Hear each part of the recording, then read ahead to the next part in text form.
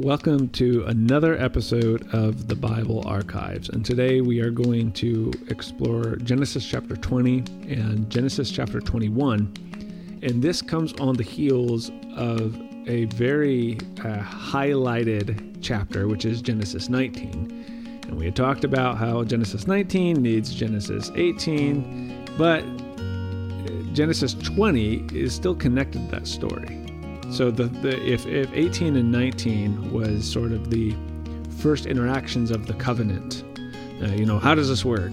Well, Genesis 20 and Genesis 21 are continuing that, but unfortunately, these two chapters sit between two prominent chapters, Genesis 19 and Genesis 22, which is, people hear those stories all the time. So these chapters are skipped a lot, but there's a lot of interesting things going on here. So let's start with, let's make sure we got a good understanding of what led up to this moment, and then let's get into what's going on in Genesis chapter 20. Okay, yeah.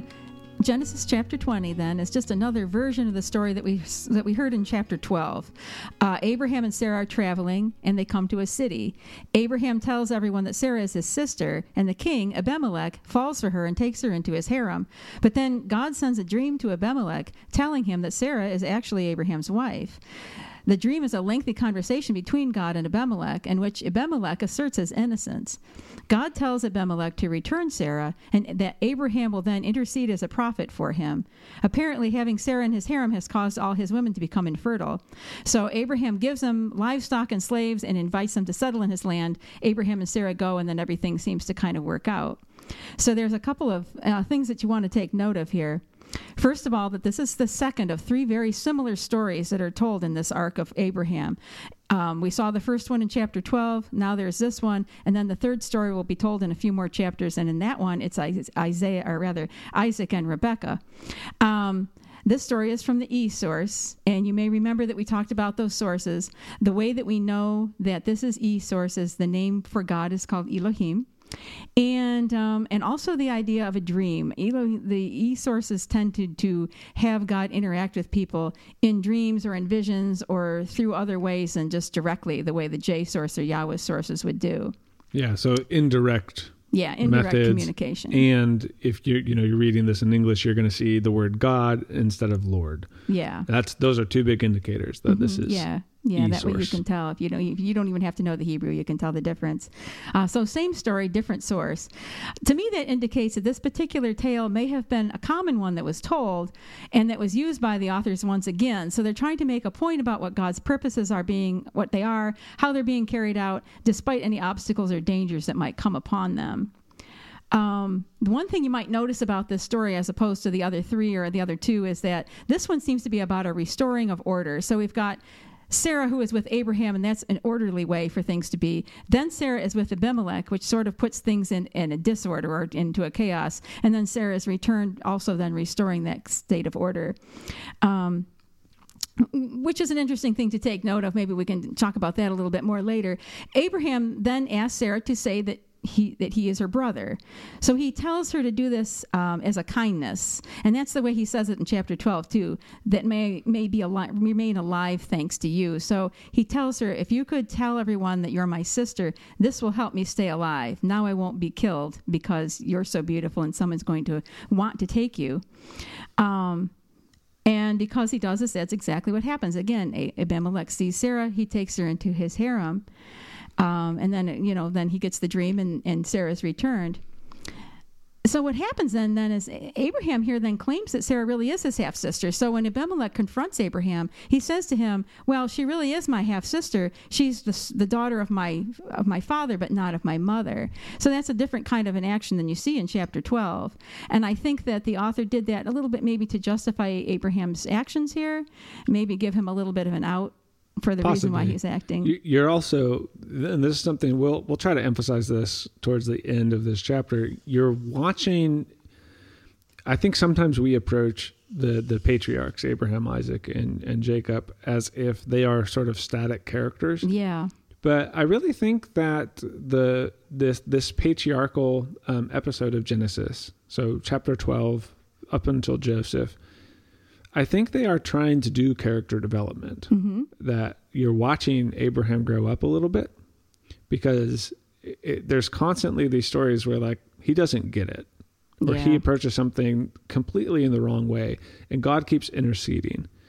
And part of the point of this would be, you know, if you're trying to wrestle with this in your own head, it's Abraham's not the person who's important. Right. Abraham is just a mechanism for what God is doing. What I think the Jewish people are emphasizing here is that God's the one who controls the covenant. God's the primary actor here. So Abraham can be a very flawed, ordinary character who's developing, and that's okay, because it's not dependent on Abraham. So there's a reason why I think it does it, not just to make, you know, Abraham's a human. I think there's a reason why theologically that the text would put it that way. But that's kind of what you're seeing. You're seeing some of that develop here. Yeah, I think that's true. And there's a man named Robert Alter, and he wrote a book called The Art of Biblical Narrative, and he talks about these. He describes what's happened here as a type scene, and this isn't just necessarily connected to biblical literature, but to other literature as well. But you'll have a little vignette, so to speak, of a story like this, but when we see it in the biblical narratives, it connects to a larger theological part, and that's what I think is happening here. So we see the little vignette, the type scene of what we call the sister wife story, but it's also in this case connecting to showing how God is interacting with humans and then putting forward his purposes by using human beings in this way. Okay. Let's zoom in on the chapter here, and I want to look at, let's just start in verse 1. Okay. So there's a couple interesting things that happen just right off the bat. So from there, Abraham journeyed toward the region of the Negev and settled between Kadesh and Shur.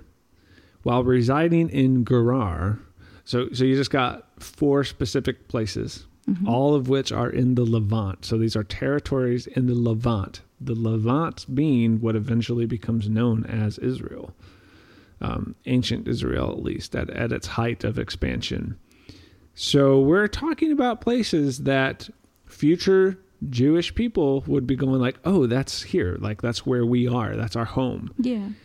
So we should be clued into that. These aren't random. We're talking about the land that they're going to inhabit one day. Then you get this interesting phrase that in English we might miss. It says, while residing in Gerar as an alien. And the actual Hebrew phrase there is Vayagar begerar. The 2 words being used are gar, that's what we would translate as alien there, and Gerar.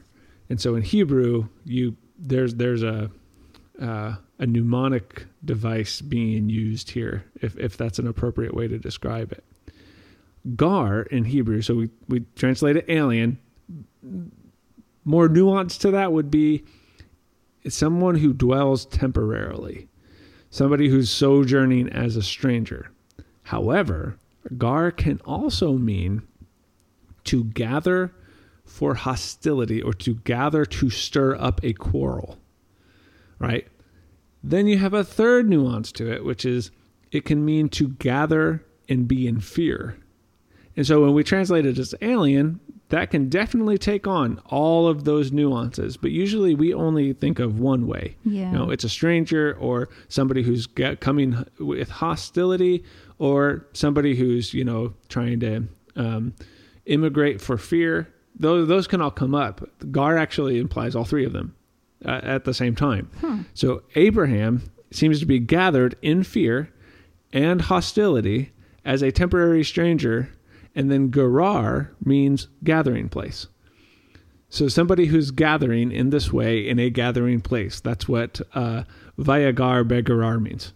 Wow. That's cool. Right. So that's something to pay attention to, because that starts implicating the way we're going to interpret the narrative, right?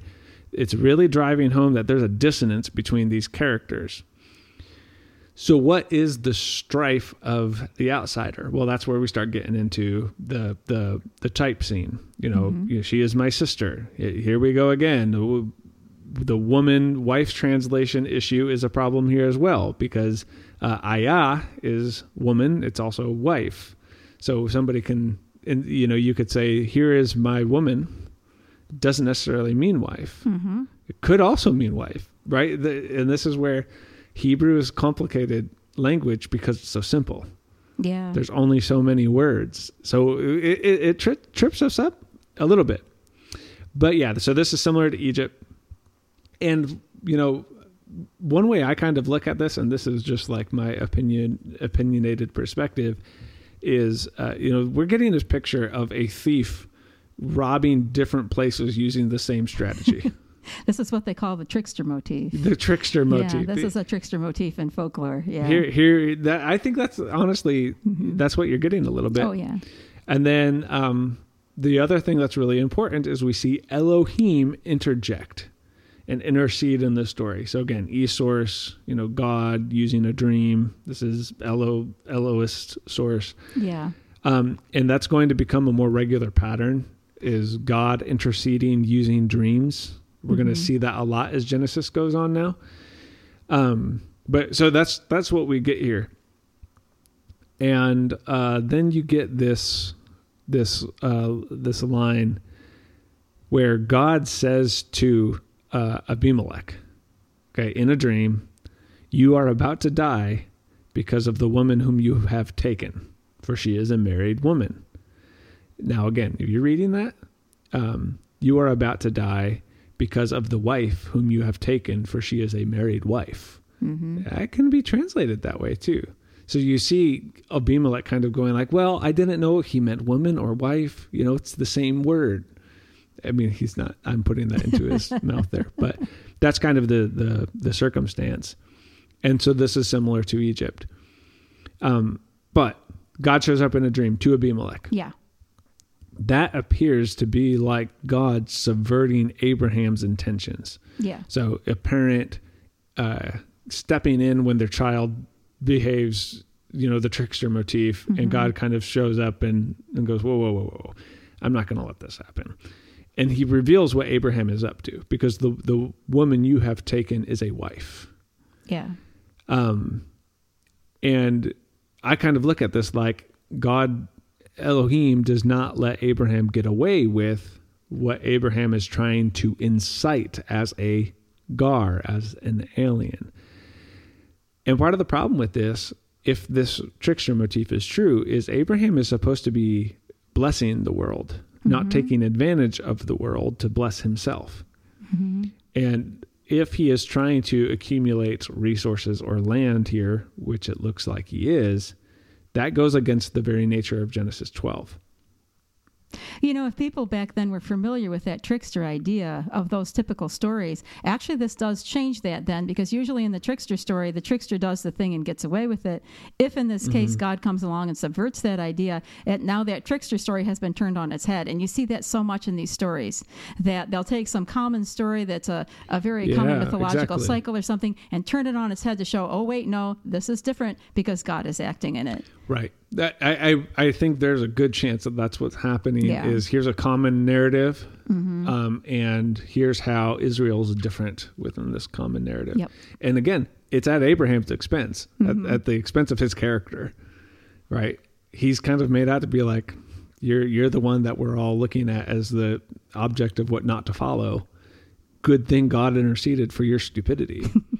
And that puts a different spin on Abraham than we usually know. He's usually so elevated and venerated. And I'm not saying that Abraham shouldn't be. Oh, absolutely. I think the point is that Abraham's veneration has more to do with God than Abraham. All right. Okay, so that's one of the issues happening. Another issue here that's going to come up, even as this story goes, is God seems to be out of control of the events. And that should be troubling to the modern reader. Abraham made a decision, and that's unfortunately, nothing we can do. It's going to lead to Abimelech and his tribe's death. Sorry. So when God shows up in the dream and says, you're going to die because of the woman you've taken. Well, he took the woman because of Abraham. And why can't God just say, hey, Abraham, get in your place, shut up. And, he's not going to die because of this. Why does God seem to be out of control of the events that are taking place? Why can't God just keep Abimelech and his people from dying? Right? Can God not overcome human decisions? this is a troubling passage for us. It almost, yes, it's the same as back in chapter 18 when we were talking about Abraham arguing with God about whether or not Saddam was going to be able to be saved or not. It's like he's kind of saying to him, if I can find 10 people. So it's like the decision is almost upon the humans, you know, and God is, and he comes down and it's almost like God comes in and says, I want to see what's happening there in Saddam to see if it's something I need to destroy or not. So at that point, it's almost like God isn't even sure that God was going to act in that way until God talked to Abraham. And this is the problem. If we want to take biblical narratives and turn them into theological propositions, we're going to have a problem. Yeah. We have to be willing to go, this is a story. And it has theological and philosophical implications. Yeah, absolutely. But it's not an encyclopedia of philosophical and theological terms. Right. It's more like it's about the character of God. It teaches us about the character of God and the way God interacts with human beings, mostly. Now, we still have the problem. Why doesn't God just stop it? With the Genesis 18 and the argument that happens, why does Abraham even have to argue for that? Right. Hey, God, don't kill people. You know what? You're right. It makes God look, it questions the character of it. And I'm not going to try to resolve that. I am going to say, pay attention to how that elevates the character. Go ahead and be honest about the parts that trouble you. But realize that it's the writers of Genesis aren't going, and here's the systematic theology for you for the character of God. Exactly. That's not what this is. You can use it to help you understand God, but it's not definitive. Right. And this is where in other places in the text, you're going to get a completely opposite picture. So we just need to be careful with that. Just wanted to point that out. All right. So then the next thing that we see is verse 4. I want to pay attention to this. We're pointed out that a Gentile king has a conversation with God via a dream, but this looks very similar now to Genesis 18, where Abraham is interacting with God. Now Abimelech, who's not part of the covenant, is communicating with God, conversing with God, and arguing with God. Yeah. He even says, similar to Genesis 18, will you destroy an innocent people? That sounds like Abraham, right? There's another kind of motif here of how a king or a figurehead represents the whole people. And that's something that you see within Genesis and just ancient Near Eastern history as well. And then this whole thing now turns back on Abraham and Sarah, because Abimelech says, hey, I never approached her, right? So I didn't do anything. And then God responds by sort of taking credit for the outcome of this event. God says, it is I who kept you from sinning against me. And then God also acknowledges the integrity of Abimelech's heart, which we have actually seen this before so far in Genesis. It means completeness or fullness, because we like to take my heart was in the right place. Yeah. And it's kind of this weird abstract, but what does that mean? Well, the integrity of the heart is the character, the identity of a person is their heart. And integrity here is completeness, fullness. So think back to when we were told and Abraham was blameless. It's that fullness, that embodiment that we see again here with Abimelech. But now I want to look at this word sin. It's actually not shown up that much in Genesis. Yeah. We looked at how sin does not show up in Genesis 3 at all. Nope. Doesn't show up till chapter 4. Chapter 4 it does. And then, but we just assume sin's all over the Bible. And it's not. It doesn't show up a lot. It does here though. And the word sin is the word chatat. And so we have to ask, because this word comes up, what is the sin here and why is it against God? So God says, furthermore, it was I who kept you from sinning against me. So apparently something that Abimelech could have potentially done to Sarah, being Abraham's spouse, would be a sin, and it would be against God. And as a result, this would destroy this innocent tribe. And that comes at the end of verse 6 and then verse 7. It says, if you don't return Sarah, you and all that are yours will die. Yeah. And there's a lot of difficulty to that translation that even I can't fully parse out. I would struggle to translate that verse. And this brings me back to the Gar, the alien, gathering in fear for hostility's sake. My take on this chapter is that Abraham is trying to incite a war. We saw this in chapter 14 as well, that these little kingdom battles, clan wars, are how you get land. And it looks like Abraham is in this area that's eventually going to be the covenantal land of Israel. And he's using his half-sister wife to try to cause something to go wrong with Abimelech. And, let's take the sort of mythical part out that, this sin would lead to these people being, sort of mysteriously destroyed.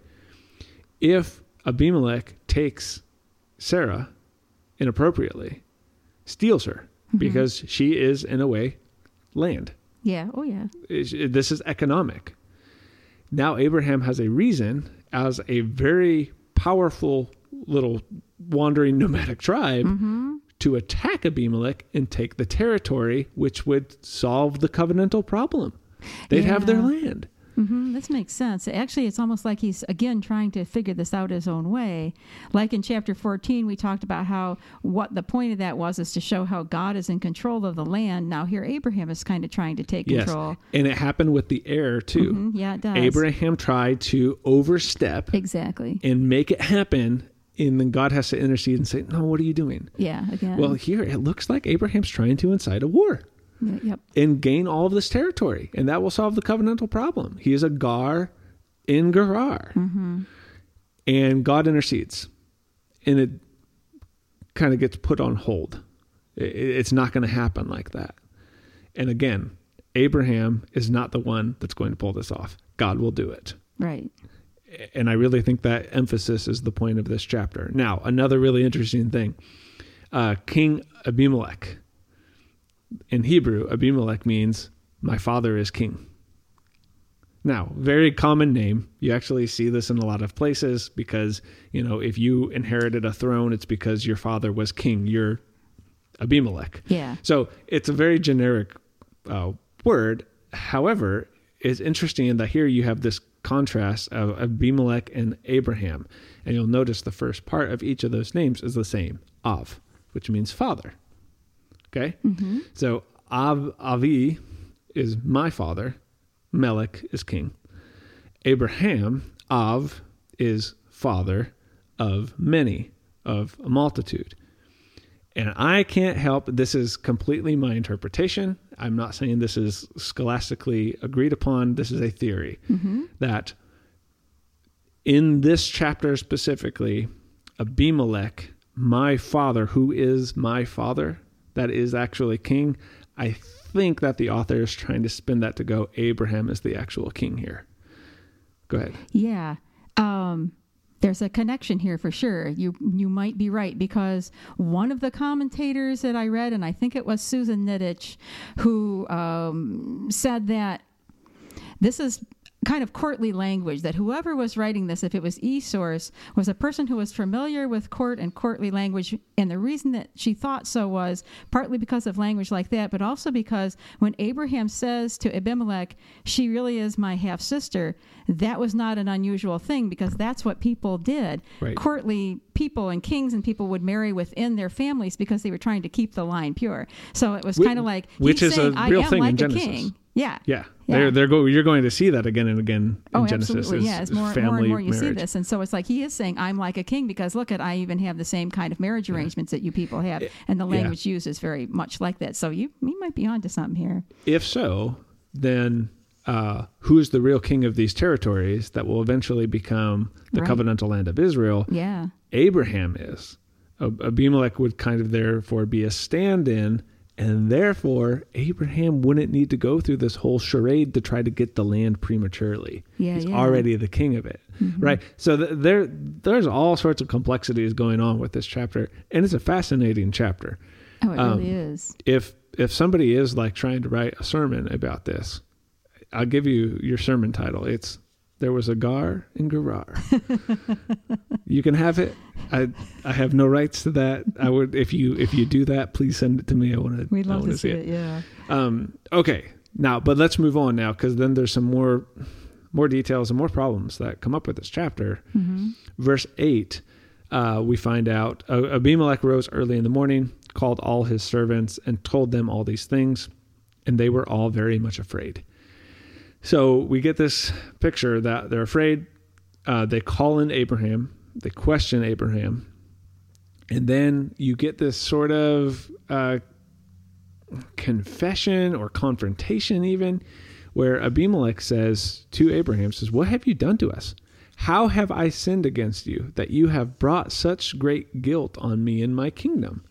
And again, language is interesting, because it's, how have I sinned against you that you brought this sin on the kingdom? So we translate that guilt. It's the same word. Mm-hmm. Again, it's hatat, and then you get hatat again in the same sentence.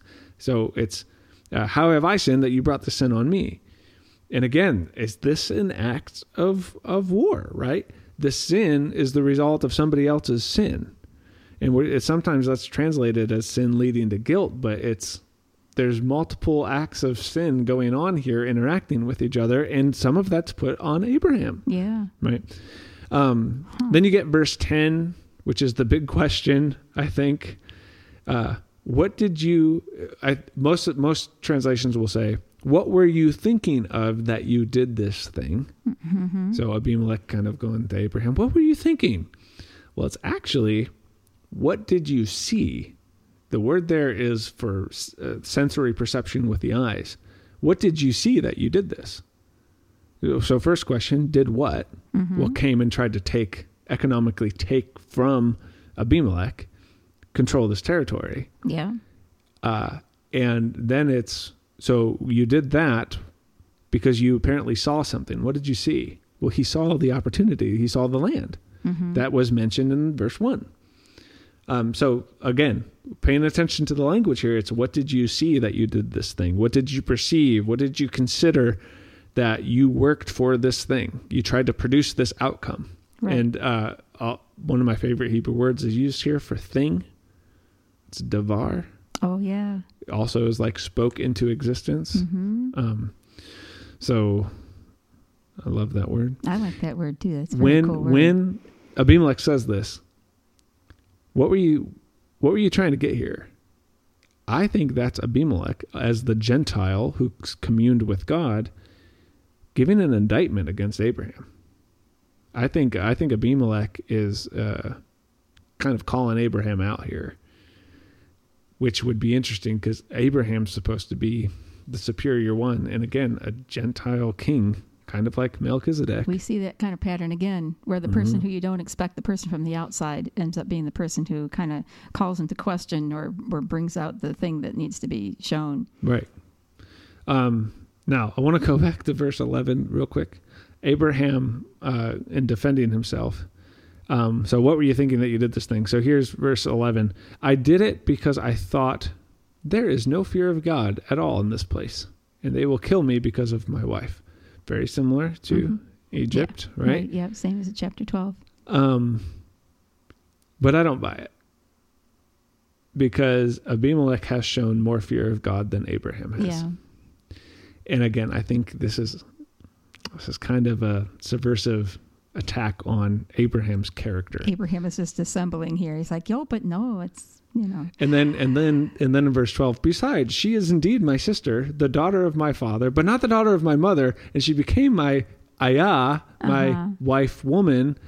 It's like, this is like an episode of Jerry Springer unraveling before us.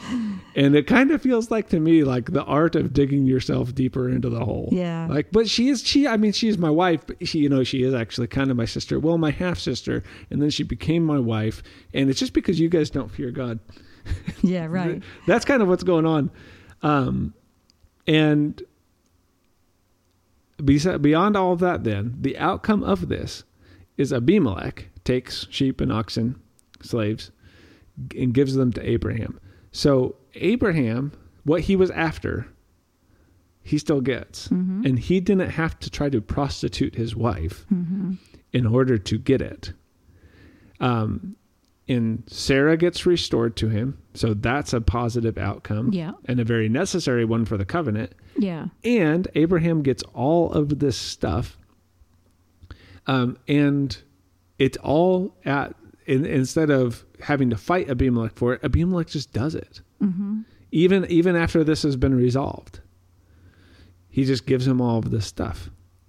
And then Abimelech says, and this is where I think it kind of comes to a head, Abimelech said, "My land is before you, settle where it pleases you." And Abimelech allows, doesn't have to, because at this point he's restored Sarah. That's all he had to do. Right. And then chooses to give a bunch of stuff as a blessing to the person who's supposed to be blessing everybody else, but as a blessing, and then says, "I allow you to settle where you choose. Go ahead." Mm-hmm. Mm-hmm. And this is going to lead to one of the first settlements in what is known as the Promised Land. And think of this now in comparison to Genesis 19 and Sodom. Despite Lot's presence there, who was an ancestor of Abraham, there was no trace of covenantal hospitality. Here's a place that Abraham says has no fear of God, and that Abraham fears and is a hostile traveler in, and he does receive hospitality and welcome. So the apparent Gentile who has communication with God and blesses Abraham, what Abraham's supposed to be doing, and does so with extra blessing, and eventually this is going to become a command that if you wrong somebody, you don't just pay it back. Yeah. But you add something else in. You're going to see that in Deuteronomy and such. And then Abimelech never asks for anything in return. So what Abraham set out to acquire, he does. But it's because Abimelech gives it to him. So I just see this whole thing as a setup that gets completely turned on its head. Yeah. And kind of at the expense of Abraham's character, because the Gentile is honest and repentant, and Abraham is manipulative and cowardly. Mm-hmm. Yeah.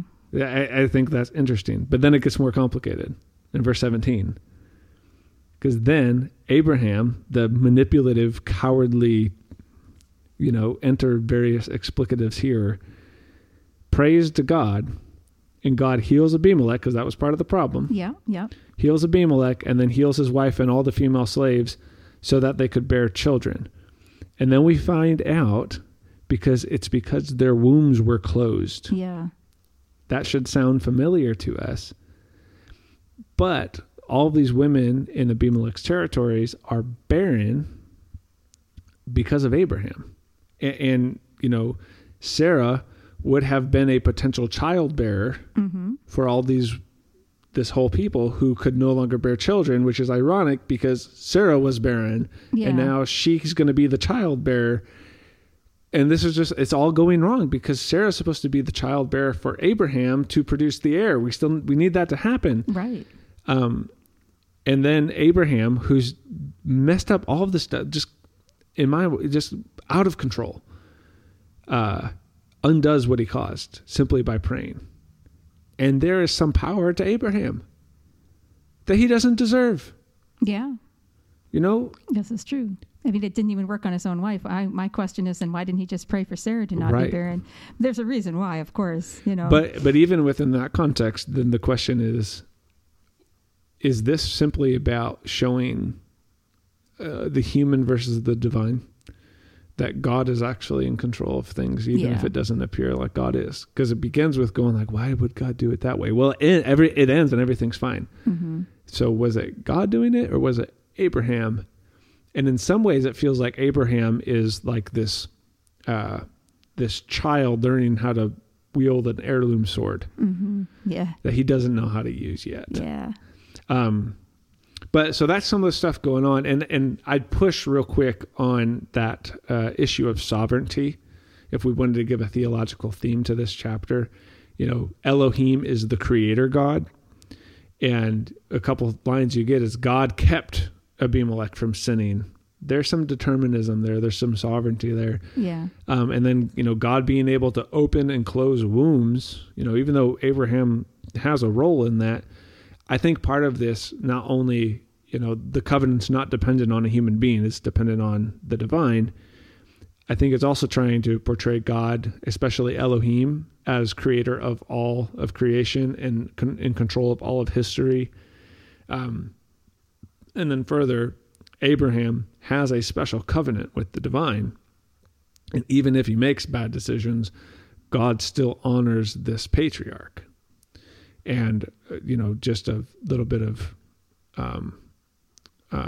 a disclaimer on predicting what will happen next. The other patriarchs will also make poor decisions and still be the ones to carry out the covenant. Oh, yeah. That's the story that keeps on going. Again, you keep seeing that motif of again, that trickster story. Jacob and Esau and Joseph are always in that situation where they kind of subvert that whole scenario right there. Yeah, it's kind of interesting. So that's kind of the details of chapter 20, but this is also part of a larger arc. Right. So how does this implicate what's happened and what's yet going to happen?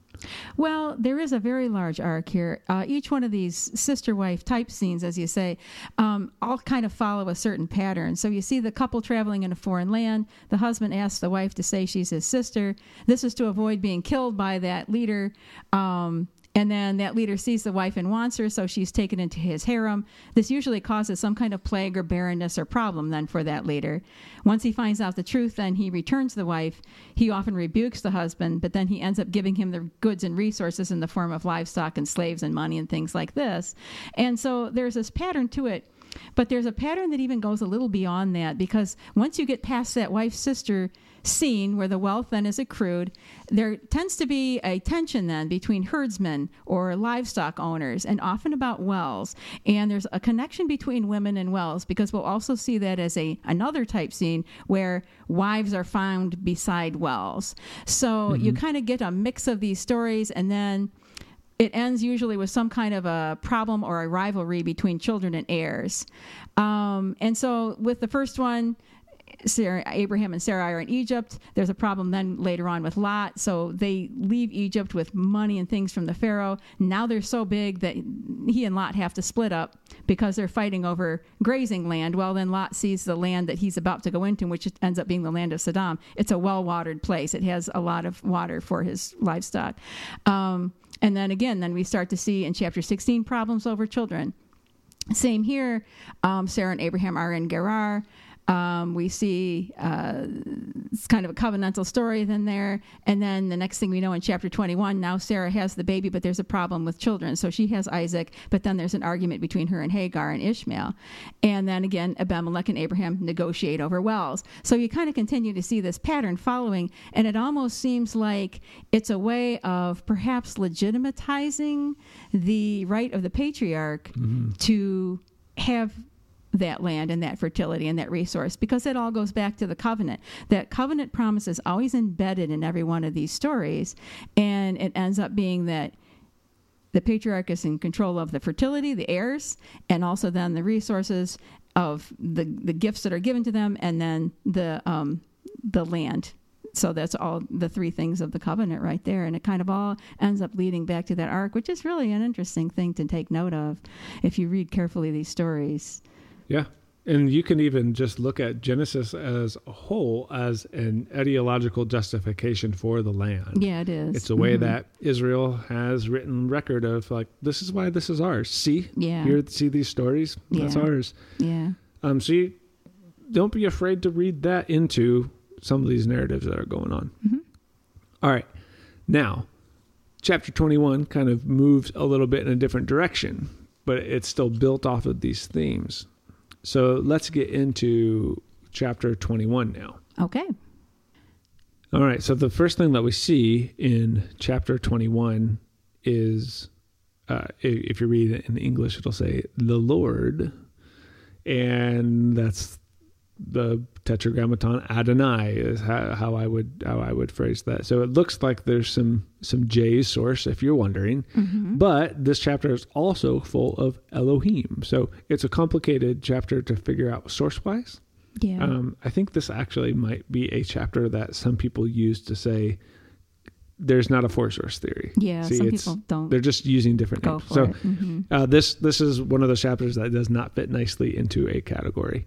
But let's start with some of the big picture things that are happening here, because this is an important chapter for the covenant and the story of Genesis.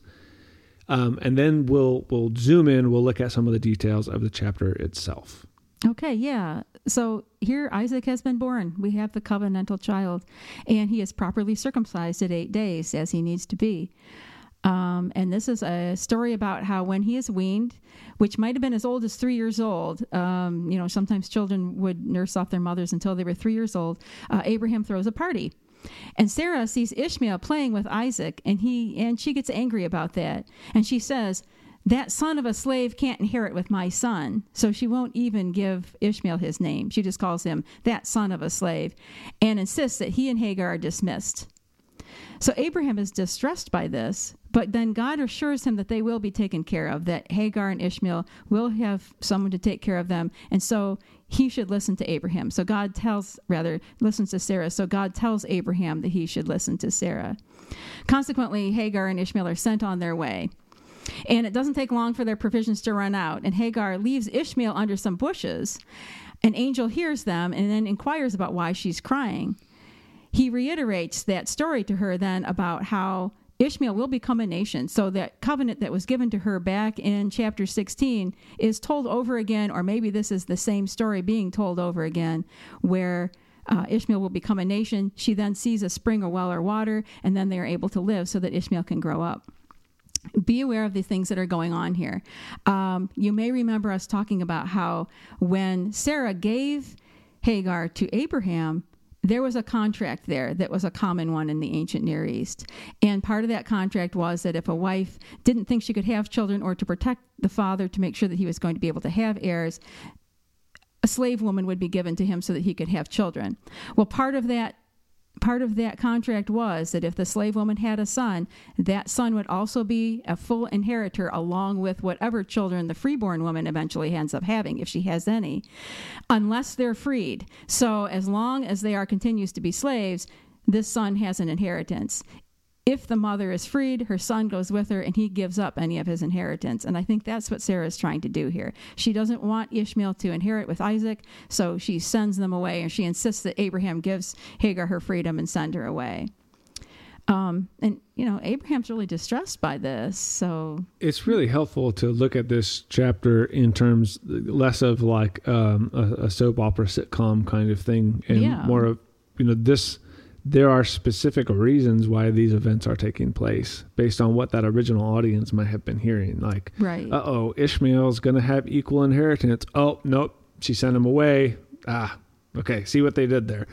It's really helpful for us modern readers to consider those things to make sense of why the story is the way that it is. Absolutely. And again, too, everything we say, like we were talking about the J source and the E source a little while ago, all of these things are somewhat theoretical. I mean, scholars tell us these things. I myself read commentaries and then tell you what the commentaries say. Tyler is looking at the Hebrew and interpreting what he feels, but these things can be interpreted in different ways. So it's a good thing to take note of. But what seems odd to me here is that God seems to back up Sarah in the situation. He says, nope, go ahead and let Hagar go. And I think there's a reason for that. And I think because in the larger story here, we need to see a separation of people who are not in the covenant as opposed to the people who, or they will be in the covenant, but at this point, they're not part of that covenantal promise just yet. So back in chapter 13, we saw Abraham and Lot together. Lot went away. And then at that point, God reiterates the covenant to Abraham. And now it's a situation where we have Isaac and Ishmael together. Ishmael is sent away. Ishmael does get part of a covenant told to him, but now this covenant is about Isaac. He is the covenantal heir. And then later we'll see the same thing with Jacob. Even though Jacob and Esau as brothers end up separating from one another, Jacob is the covenantal heir. Esau, though, does get promises made to him, but it's like a way of separating out these covenants, and so that we know who's the main trajectory to this story. By the way, Jesus tells a parable about two brothers. Yeah, he does. And one gets sent away, one leaves. And that should mean that the older brother receives the covenantal identity of the father. Yeah. Except in that parable, even the one who left gets included. That's right. So one way you can read the prodigal son, if you call it that, I call it the parable of a man and his two sons. Mm-hmm. It looks like Jesus is playing with that motif. I And think anytime so. you see brothers. Well, it's a younger brother motif. That's another common type scene that you'll see. But anytime you see Yeah. brothers, you Yeah. got to go like, there's a bunch of brothers in Genesis. Mhm. So what do we hear from them? Right? Yeah. Okay. Definitely. Okay, go on. Yeah. Oh, that's about it. Okay, that's well, it? it might That's be all? interesting to talk about Hagar a little bit Yes. here because it is important to point her out. Basically, that story is kind of reiterating what happened before in chapter 16. It may be just another version of that story told over again in order for us to remember it. What's kind of odd about it in a way is actually, if you were going to look at it chronologically, Ishmael would have been like 15 years old here. And yet in the story, it almost sounds like he's a child, which makes me think that what they've done is they're telling the Hagar story over again. But that's important, and that's why they're doing it. It has similar motifs. She's lost in the wilderness. There is a well. So here's a woman and a well involved here. And she's given a covenantal promise, which almost sounds exactly like the one that Abraham is given.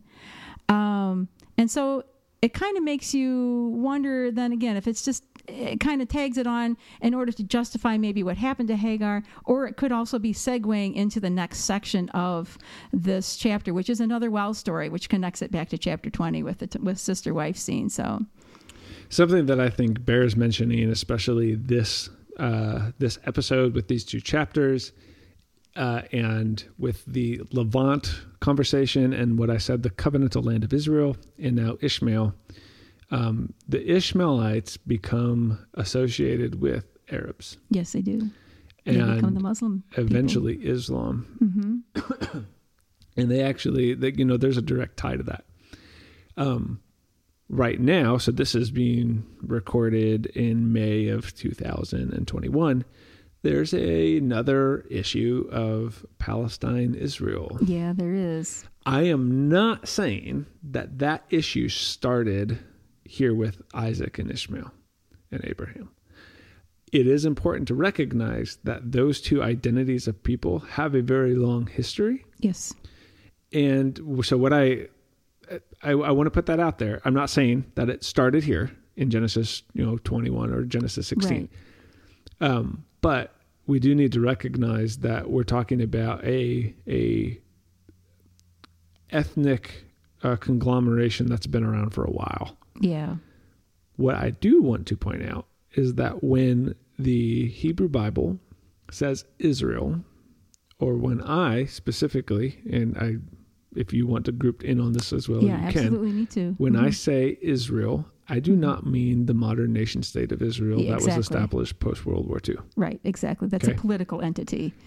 So I am not getting involved in that debate when I talk about like the restoration of Israel or the restoration of the covenant. I'm not talking about like, so back Israel. No. That is a separate issue that has more to do with post-World War II realignment than anything with the Bible. Right. I'm glad you brought that up. Okay. I just want to have that somewhere on record. Yeah. Because it does come up sometimes. If you take the Hebrew Bible seriously and, you're a teacher or you're a pastor or you're just talking about these things, you're going to say Israel, and we have to separate modern Israel from ancient Israel. Absolutely. Or even biblical Israel from modern nation state, because that has caused a lot of problems. Mm-hmm. It's the same with Egypt. Like if I say Egypt, I don't mean the modern state of Egypt. So when I say like, Egypt was judged, I'm not going, yeah, and the current Egypt regime. No, they're different. Okay. I just want to point that out. Anyways, let's dive into some of the details happening here. So it starts with Sarah and this promise that we've been waiting for a while now, getting fulfilled.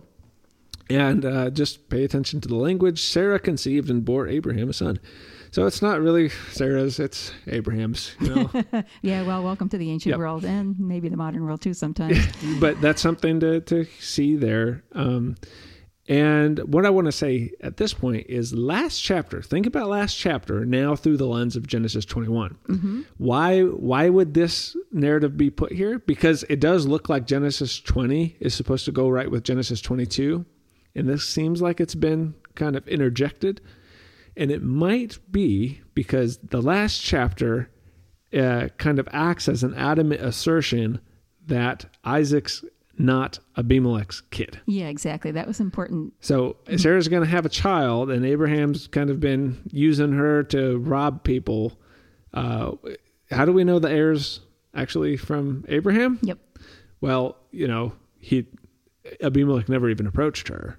And here we have Sarah bore Abraham a son, not Abimelech. Not only that, but all the women in Abimelech's realm were unable to have children as long as Sarah was there. So it's kind of like saying, don't worry, not a single one of these. Right. Yeah, couldn't happen. Yep. Okay, so then Isaac's born. Isaac means laughter, Yitzhak. And that's the promise is fulfilled, and all of those mentions of, they laughed at God, and then God laughed, and all that happens. Here you are. So Abraham's supposed to multiply, check, circumcision's supposed to happen. That's a covenantal ritual. Check. And so far, all of the things that are supposed to happen with the covenant, we're right on track. Mm-hmm. And then verse 6, just want to point out, now Sarah said, God has brought laughter for me. Everyone who hears will laugh with me. Could also be will laugh at me. And I think there's a play on words like, it's God laughing back, like, see, I told you so. Mm-hmm. And that kind of ends that section. I have borne Abraham a son in this old age. I think this is supposed to be a little bit provocative of Sarah's failure to go along with this. And the emphasis on old age, I don't know maybe that is about a miraculous childbirth story. But one of the details we've gotten in Genesis, Abraham's 100 years old. His years are almost done, mm-hmm. because remember, the age has been set at 120. So bearing in his old age, this happened before the death toll knocked. Yeah. I think that's the emphasis there.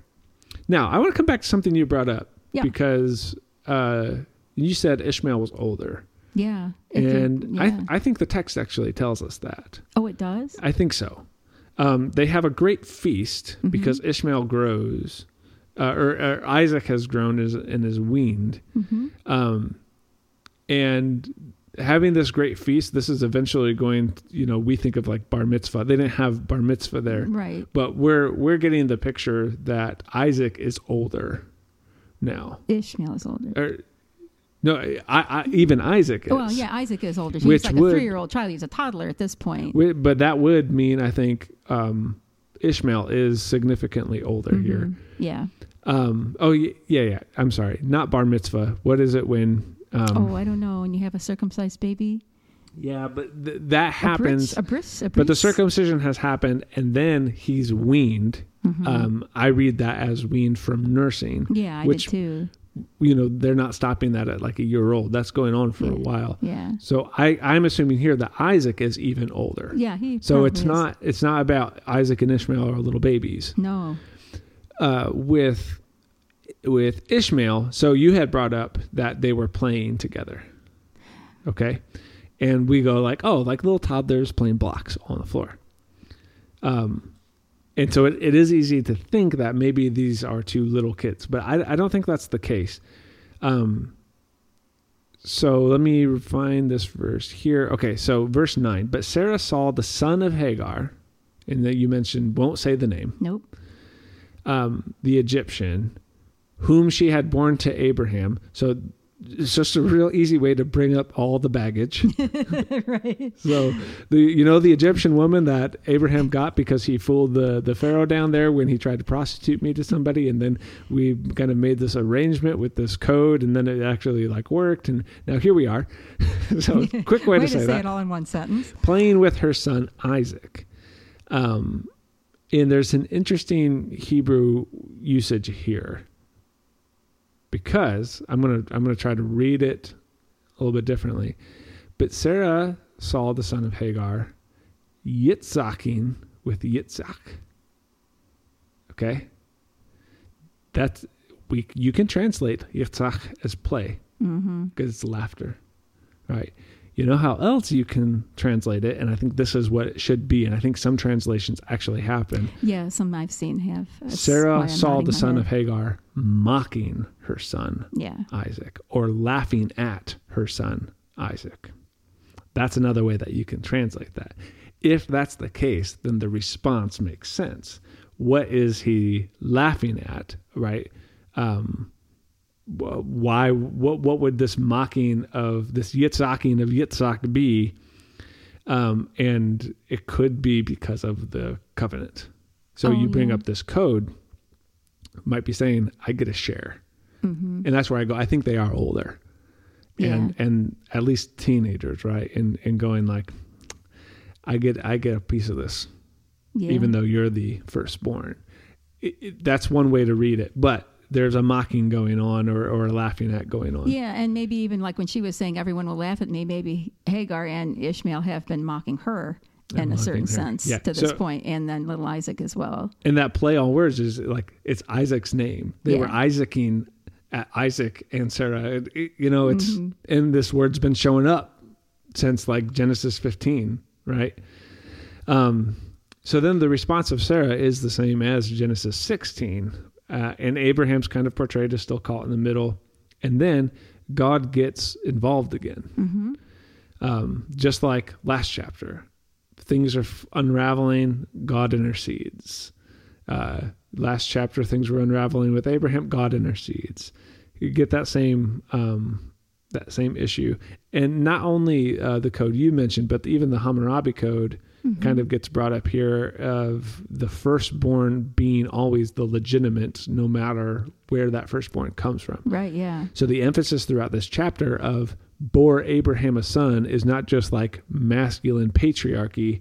It's making a case that Ishmael, according to ancient codes, is still the heir, because it's Abraham who all of this is dependent on, not Sarah, not Hagar. So that comes from the Hammurabi code. And then like you had said, to forfeit the right of an heir, the slave can't be a slave anymore. Yeah. And that's an interesting thing to think about. Hagar is going to receive freedom, sort of moving up in the ancient world at the expense of losing all of this. And it's an interesting situational ethic to consider. What would a person want? To have their child be the heir to something has potential, but you don't know. You don't know the future, right? Like, I know all these are promised, but what if Abraham dies and this whole thing falls apart? Could be nothing. Or do you choose your freedom, which you're guaranteed from that moment on, but it's not going to come with all this great wealth that an heir would.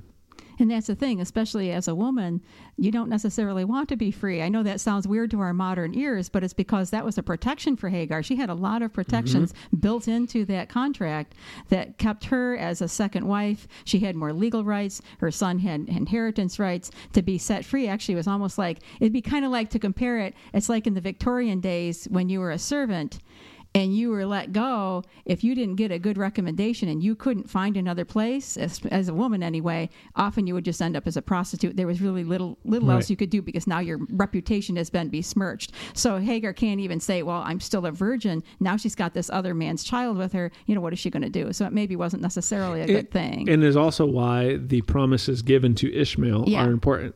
That's almost reassurance for Hagar. Right. She can say that she knows she will be taken care of, and so will her son. Right. And so she's sent to wander the wilderness. You should hear cues there. Wandering in the wilderness. Who else wanders in the wilderness? Israel does. Yes, they do. And there's still this hope of this great nation, because Hagar is given promises. Well, Ishmael is given promises. Similar to Genesis 16, God hears the cry of Hagar. This messenger comes and calls out, do not be afraid. There's the whole hearing and seeing again. And then a well gets brought up. The well gets brought up again. And, having a source of water in the wilderness itself is important. Sure. And that's also why wells become a sort of archetypal narrative. But that happens. And I kind of read this, is it a reiteration of Genesis 16? Absolutely could be. I kind of read this as another way to emphasize ideological components of Ishmael. Right. Right, because Ishmael grows up in the wilderness and becomes an expert with the bow. And what that does is that gives Ishmael a connection with Egypt, Arabia, and the Nubians. Oh, really? Yeah, who all of which become really Yeah. powerful people. And that's really interesting to consider. Mm-hmm. So he lives in the wilderness of Paran. His mother got a wife for him from the land of Egypt. So now he's connected to Egypt, the expert in the bow and the Nubians, and then that area in just the Ishmaelites with Arabia. So 3 really dominant ethnicities throughout different parts of history are all traced back to this person. Okay. Or at least associated with Ishmael. Sure. So that's something to consider. In some ways, Egypt, Arabia, Nubia all become way more important than Israel in world history. Yeah. So, and then a really important line is that God was with Ishmael. Mm-hmm. And I think that's something that we might leave out when we read this story. But it's something you see again and again, is there's not boundaries to the divine presence. Right. And again, look at last chapter. If the divine presence is the creator of all creation and is involved in all of history, it would also, how are you going to limit that presence from different tribal groups? Mm-hmm. This is trying to make a case theologically for what God is like. Often we forget about that. Right? Yeah. Okay. Then it goes back to Abimelech. Yes, it does. Here he is. Mm-hmm. With Phicol, the commander of his army, we have a military meeting on our hands. Yes, we do. So this is not soap opera narrative anymore, right? The chapter 20 is a little soap opera like. This is a military meeting. And Abimelech now is asking Abraham to take a vow by Elohim. I wonder why they would assume that, Abraham would, deal falsely with somebody. Yeah, really. Not like he has a reputation. Yeah, it's very apparent that Abraham's reputation precedes him here. And I just love this. A Gentile king gets Abraham to be loyal. Mm-hmm. And that Gentile king has been loyal himself, provided land, and seems to be more covenantal than Abraham. So a very interesting picture. Remember, last time we saw a military meeting with Gentile kings. Yeah. Melchizedek showed up. Mm-hmm. So now you have Abimelech kind of acting as the person who looks more like the covenant than Abraham, just like Melchizedek did. And then you get this water issue with wells. Yep, there you go. Notice here, Abraham gives back the sheep and oxen that he got last chapter. I see that. Yes, he does. He gives away seven ewes along with some other stuff. Yeah. Mm-hmm. And then they make a covenant together, and it's the same word used for the covenant with God. Mm-hmm. So you have to assume that a blood path happened, probably in this setting. And then what I want to draw attention to was verse 32. When they had made a covenant at Beersheba, Abimelech with Phicol, the commander of his army, left and returned to the land of the Philistines. Beersheba is going to become a very important place. A lot of important things are going to happen there dealing with the covenant. Mm-hmm. And the word comes from 2 Hebrew words, berit, which means covenant, and sheva, which means to swear or make an alliance. And that's kind of depicted as humans with humans and humans with divine, and somehow those all work together. So how Abraham interacts with this Beersheba with these people implicates the kind of interaction he has with the Beersheba with God. But it's because it's the same words used, right? The word doesn't have anything to do with the well? Yeah, it does, but the actions of it have to do with the the actions well. of it. Okay. But Berit Sheva is what's used, and that's covenant language. That's covenant, yeah. Okay, and it comes back to a well, which in a land without much water is really important. So whoever's going to control the wells is going to control the land, and if they don't interact properly together, they're going to fight. Yes, they're going to have a war. And who are the wells connected with? The women. And who are we having an argument about back in chapter 20? The women. And even in chapter 21, the characters right before this were all women, except for the kids. Except for the kids. And again, we have the rivalry between children heirs thing going on there, which is part of that whole large arc of those sister wife stories. And it always ends up being over wells, and it always ends up being some kind of strife between the heirs. Yeah. Who's going to inherit? Who's in control of the resources and the inheritance here? So that's a couple things to pay attention to: the importance of water and wells, how it's not just about physical wells, but also about how those operate in society and the economics. Right, the economics is involved. And there's a clash here between these two people groups, and Abraham takes certain vows to those people, as he has made vows to the divine, and those interact together. And part of this deals with Abraham's supposed to be a blessing to everyone. So if Abraham goes to war with Abimelech and Phicol over these wells, how is that going to bless the nations? Right. Abraham's supposed to be different. So here we have maybe an example of Abraham actually arriving to the occasion of his promise. Yeah. And how he deals with this will determine that.